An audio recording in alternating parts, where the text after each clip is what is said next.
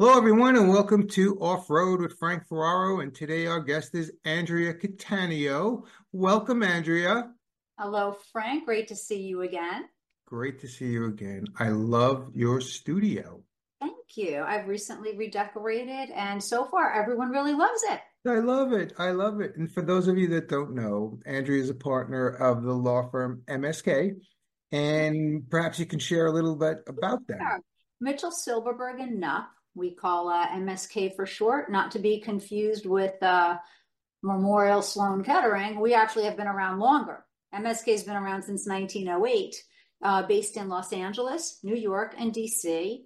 And we're a full service law firm. I'm on the capital markets team, but we have a very well known entertainment practice group. We represent Disney and a lot of music companies. And it's a cool place. Take clients to the Grammys every year because we've got such a solid relationship. And on the capital market side, I do so much of what you and I have done for years. I help companies, I help them with financing transactions, going public transactions, and really connecting them to the right people. So And you know what I always love. fun. You know what I love about working with you is that you always have some pretty interesting companies, and you really get to know some of the people that you work with, which is kind of cool. You've been now starting to interview a lot of these people, and when I just caught up with you, you said you had a new interview that Yes. you thought was going to Yeah. be Thank you so really much good. for bringing this up because, last July, there were some new rules that came out about the Securities and Exchange Commission issued some new rules about cybersecurity disclosures. And someone who I've come to know who, I thought was a very impressive CEO, Brian Haugli, of Side Channel Inc. It's a public company, trades on the OTCQB, and in my opinion, this year they'll probably uplist. And he is a cybersecurity expert, and his disclosures are really the model of what all companies should be doing. And he happened to say conversationally that so many public companies are just not getting it right.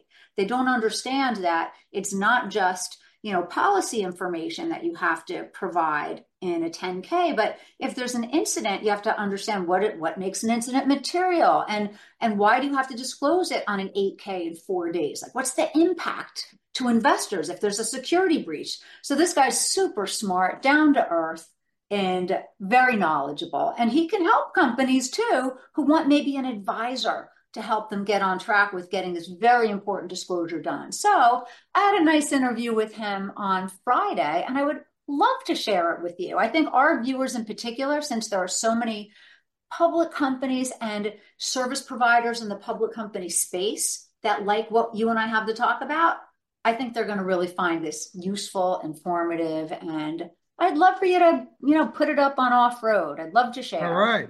Well, you know what?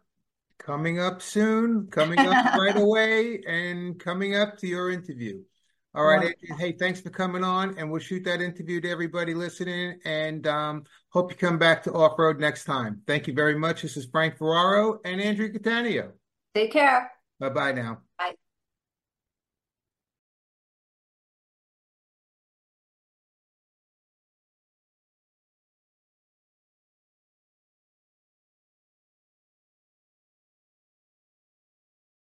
Ever shown you this place?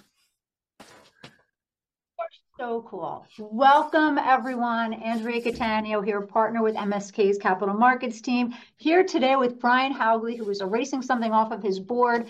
He's the CEO of Side Channel, SDCH, trades on the OTCQB.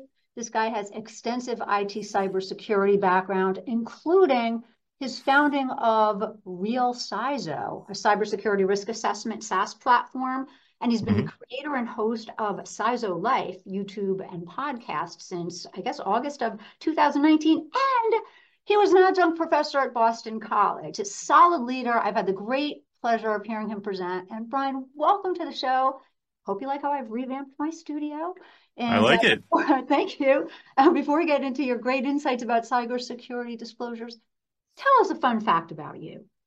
I used to be a very avid mountain climber and ice climber, believe it or not. And then I had my daughter, and I decided to change my risk management strategy on my life, that I didn't want to keep pursuing that. And I got into bike racing. I don't know if that's slightly less dangerous, but yeah, so it's a fun fact about I me. bet statistically fewer people die from bike racing, but it's still kind of dangerous. You're definitely a thrill seeker. I do like being active. I'm very competitive, and yeah, I don't know. It just those seem to be the things that work for me. So Well, I ought to say you're doing something right because those are good characteristics, I think, in thank a you.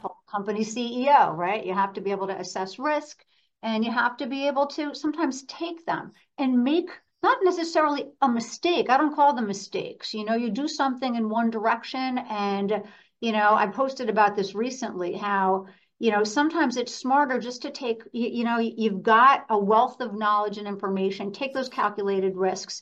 Don't hold back because there's just too much to do, and then you could innovate and improve. But on Mhm. that happy note, and that's my philosophy of the world. I'm curious, what led you into the cybersecurity space? What was it that was really your pull? Yeah, so actually, it was when I got into this when I was very young. When I was about 8 years old, I had an uncle back in the mid late '80s who was very big into IT and computers and systems and things like that. And he actually, after he retired out of, I believe, the Air Force and working in the DoD, he went on to and he created New York State's OTB system, the entire off-track betting system. Yeah, when he retired, eventually it took like 5 people to replace him. But the guy was a really, really into systems and computers and programming. Anyway, he got me into it when I was a kid. I just had a passion for it, going all through high school, and then eventually just turned it into a profession. I spent a good number of years down in Washington, D.C., working at a variety of different DoD and intelligence community agencies for the federal government and the DoD on national defense. Wow. And then I ended up getting into I got recruited by a Fortune 500 up here in the Boston area, and it's a large insurance carrier, and they had me. I was their first chief information security officer. So we say it's CISO, or I say it's CISO. Some people say CISO. It's all over the place. As long as you call me Brian, I don't really care. I should have asked. It really was, yeah, I guess it's tough to really tell. I knew it wasn't real Kaizo. I knew that, just the positioning of the C, that it had to be CISO or CISO, but, It, having it's a that, big funny thing in the security industry. Like, is it CISO or CISO or like so? Don't you? It's kind of it's like GIF, like the animated images. It's a yes, GIF or GIF. yeah, Anyway, yeah, yeah, thanks so for that. yeah, that's just like so. Yeah, I did Fortune 500 work, obviously building out a program, being a company's first chief information security officer, and running global operations from that aspect, and then launching Side Channel in 2018, 2019 to really focus in on mid-market, commercial, small enterprise companies, startups, help them get a chance at actually building a security program Yeah. that they could feel good about, honestly, and not just feel like they just checked a box. I really am hearing you say much more than, yeah, this was something that I thought I could be good at. You had a mentor, you had someone who really inspired you. And I'm hearing that you've got a real vision and a mission to do this work. And not only just to do this work in general, but to do something really special for Side Channel. Am I hearing you correctly? Yeah, this is maybe a little fun fact about me. I had no plans of going into IT or cybersecurity when I was in high school. I wanted to be a history teacher. Like I wanted to go to college and because I love history. I love it. And but I ended up getting an opportunity in the field very shortly after high school. I didn't go to college right away after high school. And that actually made me realize that the thing I was very good at, that I liked as a hobby, that I enjoyed doing, was actually the passion that I could make money at and turn into a career. And I've embraced it ever since. I've gone on to, I've spoken at countless events. I've done keynotes. I've written a book on the US's national cybersecurity standard, the NIST CSF. So yeah, Wow. passionate and kind of into this space is probably an understatement when you think about how much I spend inside of, cybersecurity and Yeah. thinking about risk management. We are talking to the right person. And that really kind of brings us to one of the reasons I wanted to speak with you today, because in our last conversation, I was so impressed with your breadth of knowledge and your level of confidence and certainty in what's necessary now that the SEC has new-ish rules on cybersecurity disclosures. And it was Right. really last July that they came out with this rule for public companies to disclose on cybersecurity risk management, strategy, governance, but also for incidences, like something Right. happens. When do you have to disclose it? You know, it's a typical 8K. You got a 4-day, not a 2-day, not as as much of a disclosure proximity as, let's say, an officer or director selling securities. But a 4-day, you've got to disclose if there's an issue.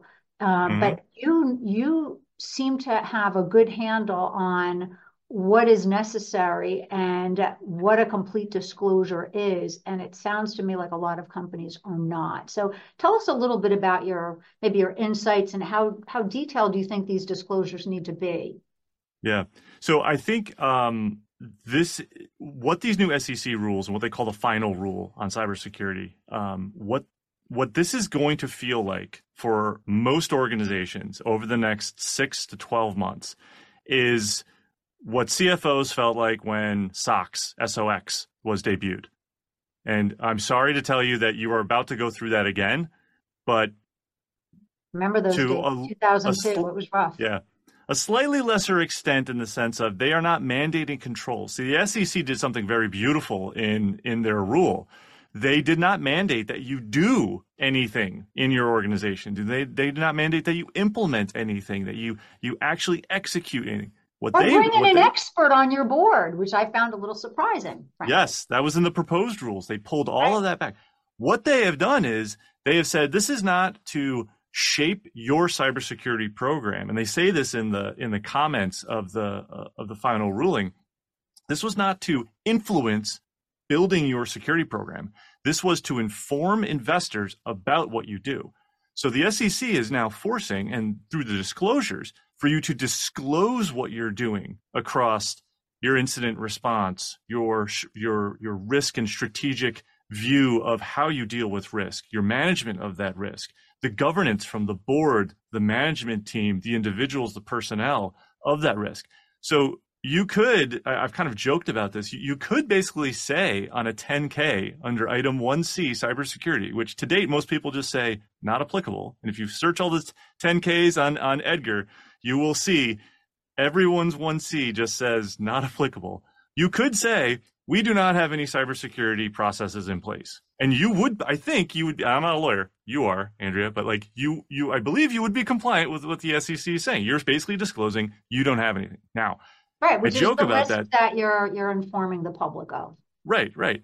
Now, I joke about that because no one wants to write that statement, right? Everybody wants to be able to point to so that investors who are reading the 10K can feel comfortable that the company that they're investing their money in is doing the right thing around cybersecurity. And that's what the SEC, and I think the disclosures that the SEC has honed in on to force disclosure on are the right ones. We could go back and forth whether or not the SEC should have mandated expertise in board members on the board and other aspects. But you know what? This is the SEC's first step in doing this. I mean, if you look back at the 2018 guidance that the SEC put out as well, but this is really the first enforcement of something. I think this is a good first step. I don't think this is going to be the end. I think we will eventually see kind of how NAIC lobbied New York State to put together the DFS rules for financial services and insurance inside New York State. You will see a first iteration. You will see adoption. You will see fines for people not disclosing correctly. You will see modifications by companies over the next 2 years. And then I think you'll see in 2 years the SEC come back and go, okay, the first iteration was good, but it's not great. So we're going to have now here's version 2 and we're going to add to it. But for right now, there's quite a bit that needs to go into the disclosures. They're pretty, a lot of people are unfortunately just kind of looking at, I'll get the right on my board here, what we in the cybersecurity space called IR, or the incident response, which you correctly said. You have 4 days, unless you have an attorney general or the U.S. government state that what you're going to disclose is a national security concern, which is going to be far and few between. You have 4 days to disclose a material cybersecurity incident, and the SEC states and defines what a cybersecurity incident is. You have to define what's material. You have to define what's material, is really that's always difficult for especially new public companies. Right. Can you explain to me what materiality is? And so often it's relative. And there are a lot of things that go into what's material, and is it meaningful, and does it impact a variety of things? And really, for people who are listening, how might you characterize in your company, or really generally speaking, what would you say is a good example of, is it a material, is it a breach that is of a certain impact or value? Like, do you have some examples that might be beneficial to the listeners? So materiality, I think, is going to be determined by every company for themselves, as I think it should be. Now, I would give you some tools in which to figure that out. And I would actually generally lean on my general counsel or my outside counsel to really help me determine this. If I'm the CFO, or if I am the CISO at an organization, or shaping and looking at cyber, I'm going to lean on my law partner to determine, hey, if what I'm about to say is material, and define it as such, and that's what we're going to use going forward, are we okay with that? I would say impact to your revenue stream. So you've got, are you going to usually impact your revenue? Are you going to impact a customer or a high concentration of customers? Are you going to, if you're in manufacturing or mining or anything that deals with availability, are you going to impact any of your operational technologies, any of your machines, anything that needs to be running, right? Whether you're drilling in the ground, because you can't, if the drills stop, you can't make up time. You can't drill faster, more safely, right? Very facts and circumstances, related. If you have any type of manufacturing, right, and you shut down the line somehow, now the widgets can't be built. Sure. Right? You can't make up time. So time is a big thing with that. So if you're impacting the operational technology, and I think the last area to really hone in on is just, your financials by themselves. Is your accounting system, your ERP, your IT infrastructure that supports the CFO, the accountants, the finance teams, has that been compromised in any way that would preclude you from either doing a timely filing, correctly determining what your profit and loss, is to build your balance sheet, your cash flow, and any other forecasts? Like, are those systems compromised? Is the integrity of the data still good, so that you can know, we were profitable this quarter? Can you say that with certainty? So if you're impacting these are areas, as a cyber professional, these are the areas that I want to protect. Right. So I'm going to have a conversation with CFO and say, listen, if any of these were impacted, would you agree that would be considered, and we could define those as a material incident, that if that happened, we would have 4 days to disclose? And I think that would be a very good conversation and a good starting point to look at, instead of just, hey, it's a dollar value above $10 million, right?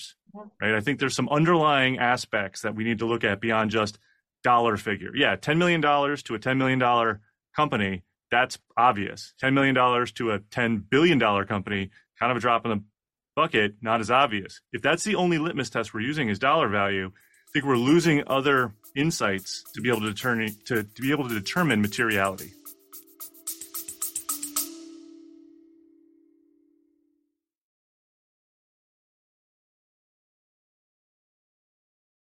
Already listed on an exchange but feel lost among companies clamoring for media attention?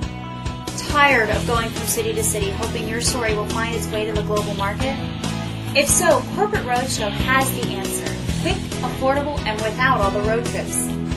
We are the perfect choice for promising public companies looking to gain exposure as a public entity. It all starts with a top-flight presentation.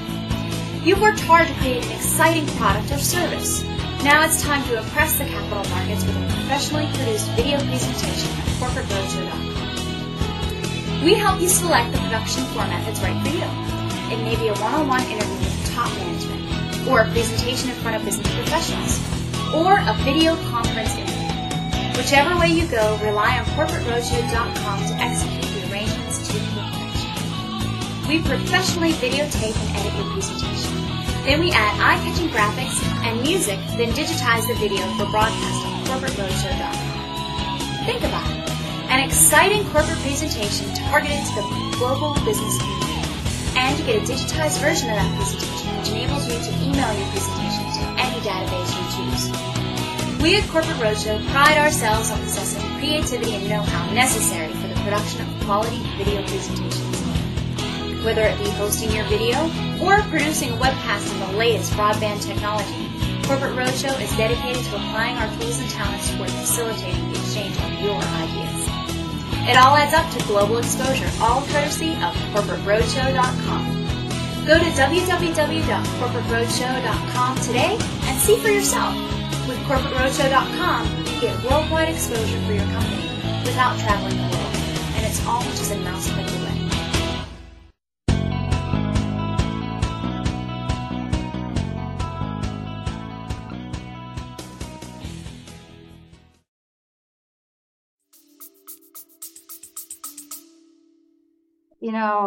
I think that's incredibly valuable. And while the attorneys are so important in helping client companies determine the materiality of a particular incident, it sounds to me like someone with your expertise is so necessary in getting many companies to really understand how an incident might impact investors.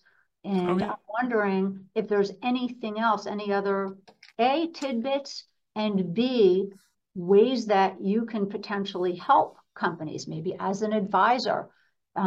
What do you have maybe to share about that? And then maybe we could sum up with how folks could get in touch with you to really, I think, be better prepared, because this is so important. It is. And I forgot to leave the last one. What's your intellectual property?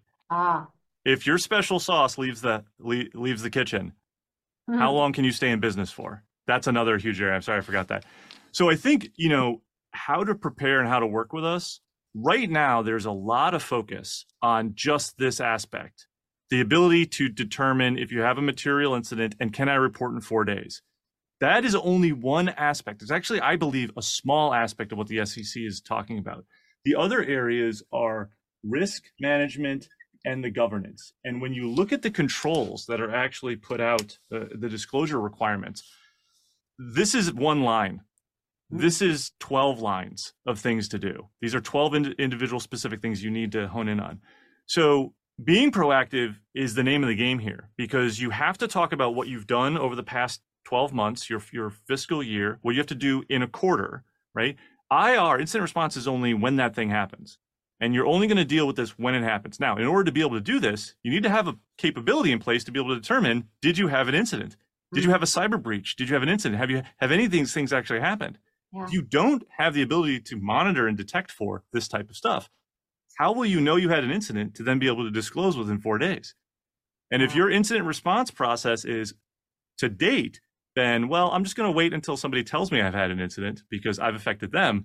That's probably not going to fly. This is where the policy really comes into place, why it's so important to have that policy and to have that disclosed in your 10K, and not to say something really like not applicable or we don't have one. You've got to set something in place so that you know what to do. It's like the crew on the ship being prepared for a disaster. I bring that example up because I was on a ship that sank once and the crew was not very prepared. So you got to have the policy, and that's critical. Is there, like, I don't want to say boilerplate policy information, but is there a baseline of information that can be provided aside from what's given on the SEC website, which I'll put in the chat for folks who want to click on it and read? Yeah, I think. But are there some real baseline things you can share?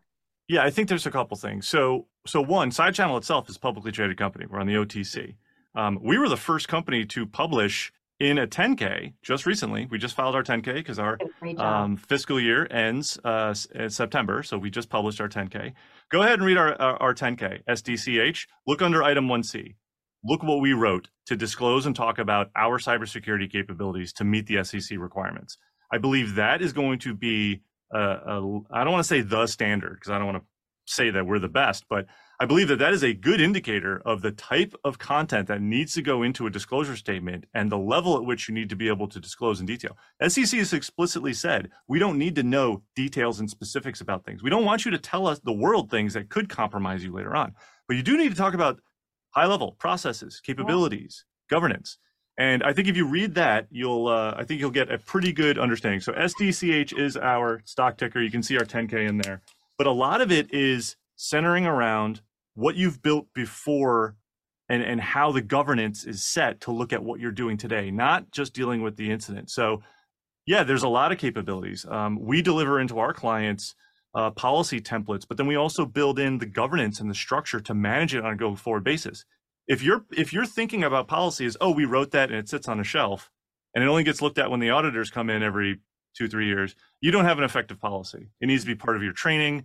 You need to look at your cybersecurity policies like you do your human resources policies. Mm-hmm. They're ongoing. There's an expectation out of people to understand what's their responsibility.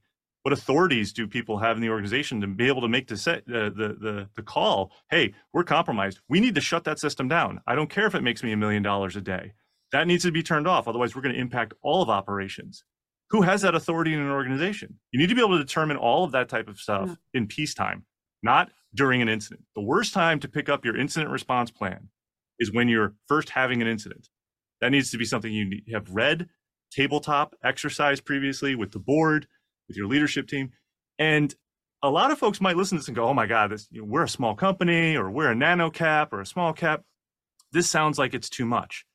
It's too much if you're looking to integrate enterprise level cybersecurity into your organization. Mm-hmm. You can right size. And that's a lot of what I've been focusing on since I left the Fortune 500 in the corporate world, is getting small businesses, mid-sized businesses, commercial-sized businesses to understand that there is a scalable capability and model for an organization your size to be able to, to do this sort of thing. It is not impossible. The worst thing you can do is say, I'm not going to do it because I'm not a target, or enterprise capabilities are too big for me, and then do nothing.